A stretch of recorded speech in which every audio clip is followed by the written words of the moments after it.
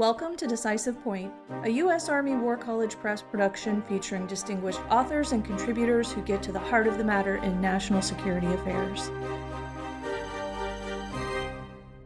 Decisive Point welcomes Dr. C. Anthony Pfaff, author of Chinese and Western Ways of War and Their Ethics, featured in Parameter Spring 2022 issue.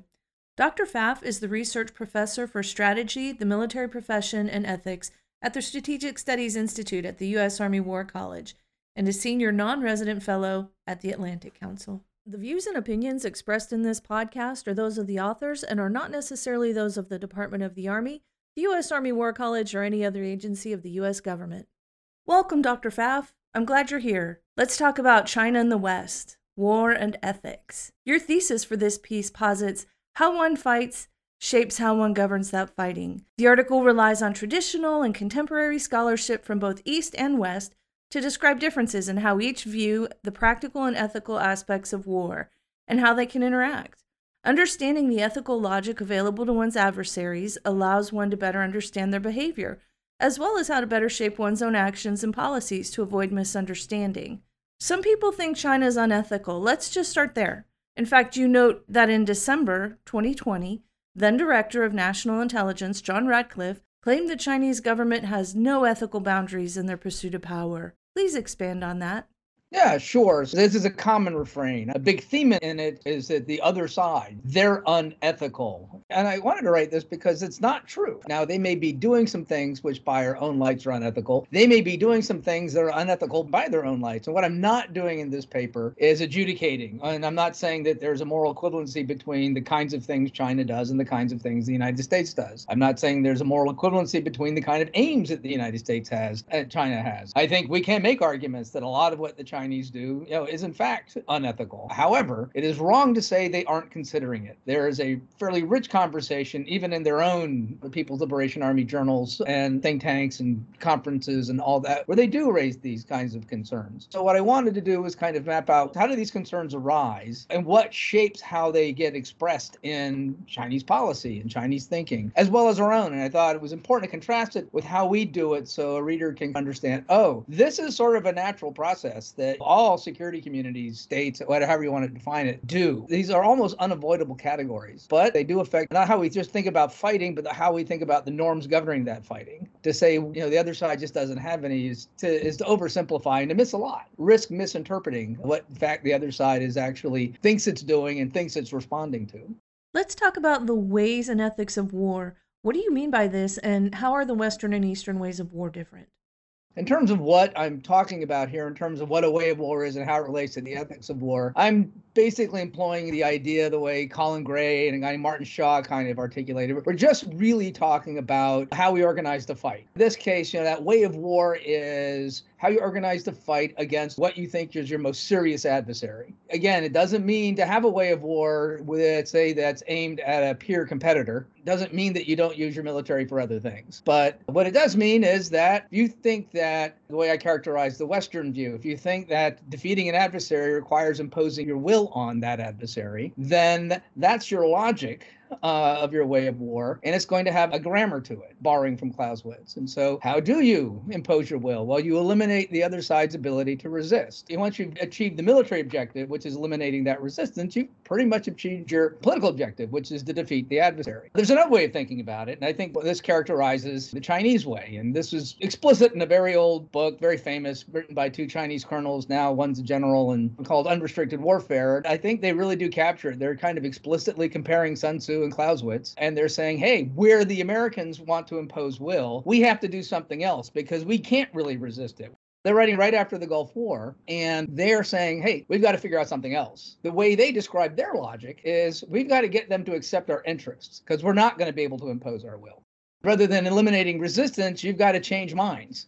And changing minds is a lot more complicated because now there's no necessary connection between the force you use and the outcome you get. Because now your target of your coercive efforts gets to decide how much punishment they will take.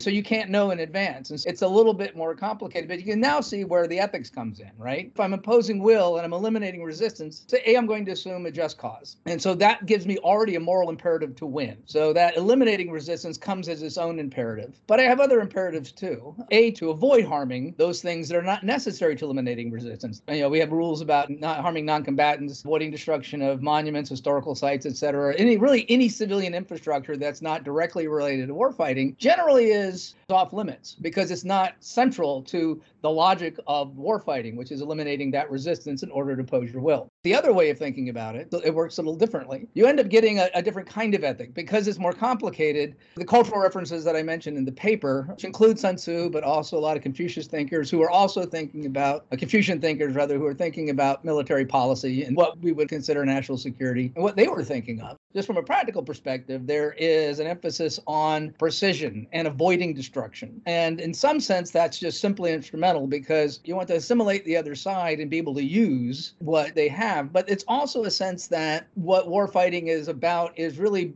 we would use the language of aligning interests, but in the text, they use the words like harmony. They want to harmonize. And it's not that I need to eliminate the other side. I need to harmonize the other side. So certainly the way during the Warring States period that I talk about, it was very formative in Chinese versions of just war theory, that this was sort of really what was going on. It ended up being about consolidating power, but as a way of aligning everybody's interests so they were all focused more or less in the same direction, often using words like harmony to describe what they were doing. But that doesn't mean these wars weren't very brutal. And they were certainly wars of conquest, but it's just interesting in a lot of literature, those get condemned. And the ones that were less destructive and the ones that were more about aligning interests and not just seizing territory get lifted up as this is just, where this other way is just brutal takeover. So I kind of zero in on Sun Tzu's articulation of this because he's got this great passage where he talks about it's better not to destroy the city, better not to destroy the army. The less destruction you commit in order to get your goal, the better off you are. So what does that do? It opens up other ways of going about things. And so what's very effective? Things like deception, trickery, and so on. Even things that we would look at and go, oh, that's treachery, become a way of minimizing the actual damage you have to inflict in order to align your interests. Their expressions obviously get more complicated than that, but what you end up with is something that on the outside can look kind of utilitarian. And by utilitarian, I mean that's a way of thinking about ethics where you maximize a certain set of consequences that are good. So generic utility theory might say what the right thing to do is to maximize happiness. Problem with theories like that is that they become very means justifies the ends. So if you're running a group of people and you want to maximize happiness of the group and 6 people in the group of 10 are unhappy, how do you make them happier? Well, you can make the 6 people happier, or you could just kill them. Either way, now you have 100% of people in your group. Once they're gone, you win, right? So we use utility theory here sort of as you need more than that in order to come up with a full, robust ethic. So the Chinese appear like that sometimes, particularly because of the Marxist-Leninist influences. The good of the party is what matters. And it's not that that doesn't give you an ethic. It actually motivates a lot of sacrifice and does shape the kinds of things that you do and don't do in order to maximize the good of the party. But as we've seen throughout history, it also enables a lot of things we would think of as pretty horrible. So again, I'm not trying to argue some kind of moral equivalency, but on the other hand, as you look through the literature, there's this idea that the Confucian literature, they call it, and even pre-Confucian literature, they talk about the mandate of heaven. And the mandate of heaven is basically, that's your legitimacy to rule. It depends on the ruler embodying the virtues of justice and benevolence. That can get a little circular in practice, but you can kind of see how that's going to impact decision-making. So I might be like a Sun Tzu, who's motivated to limit destruction just because he wants to use it later on, but it's still going to shape the kinds of reasons one uses to go to war, the kinds of adversaries one takes on, and the kinds of ways you go about fighting it. But it's not going to look as principle-based as the way we tend to go about it. It's going to be more found in the character of decisions made, in the character of how decisions are made regarding who to fight, and how to go about changing their minds while still ensuring that one maintains the character of doing this in a just and benevolent way. And that might mean deception if the alternative is destruction. Your article offers a discussion of ideals within 2 rich and complex traditions. Please pull it all together for us. What are your conclusions?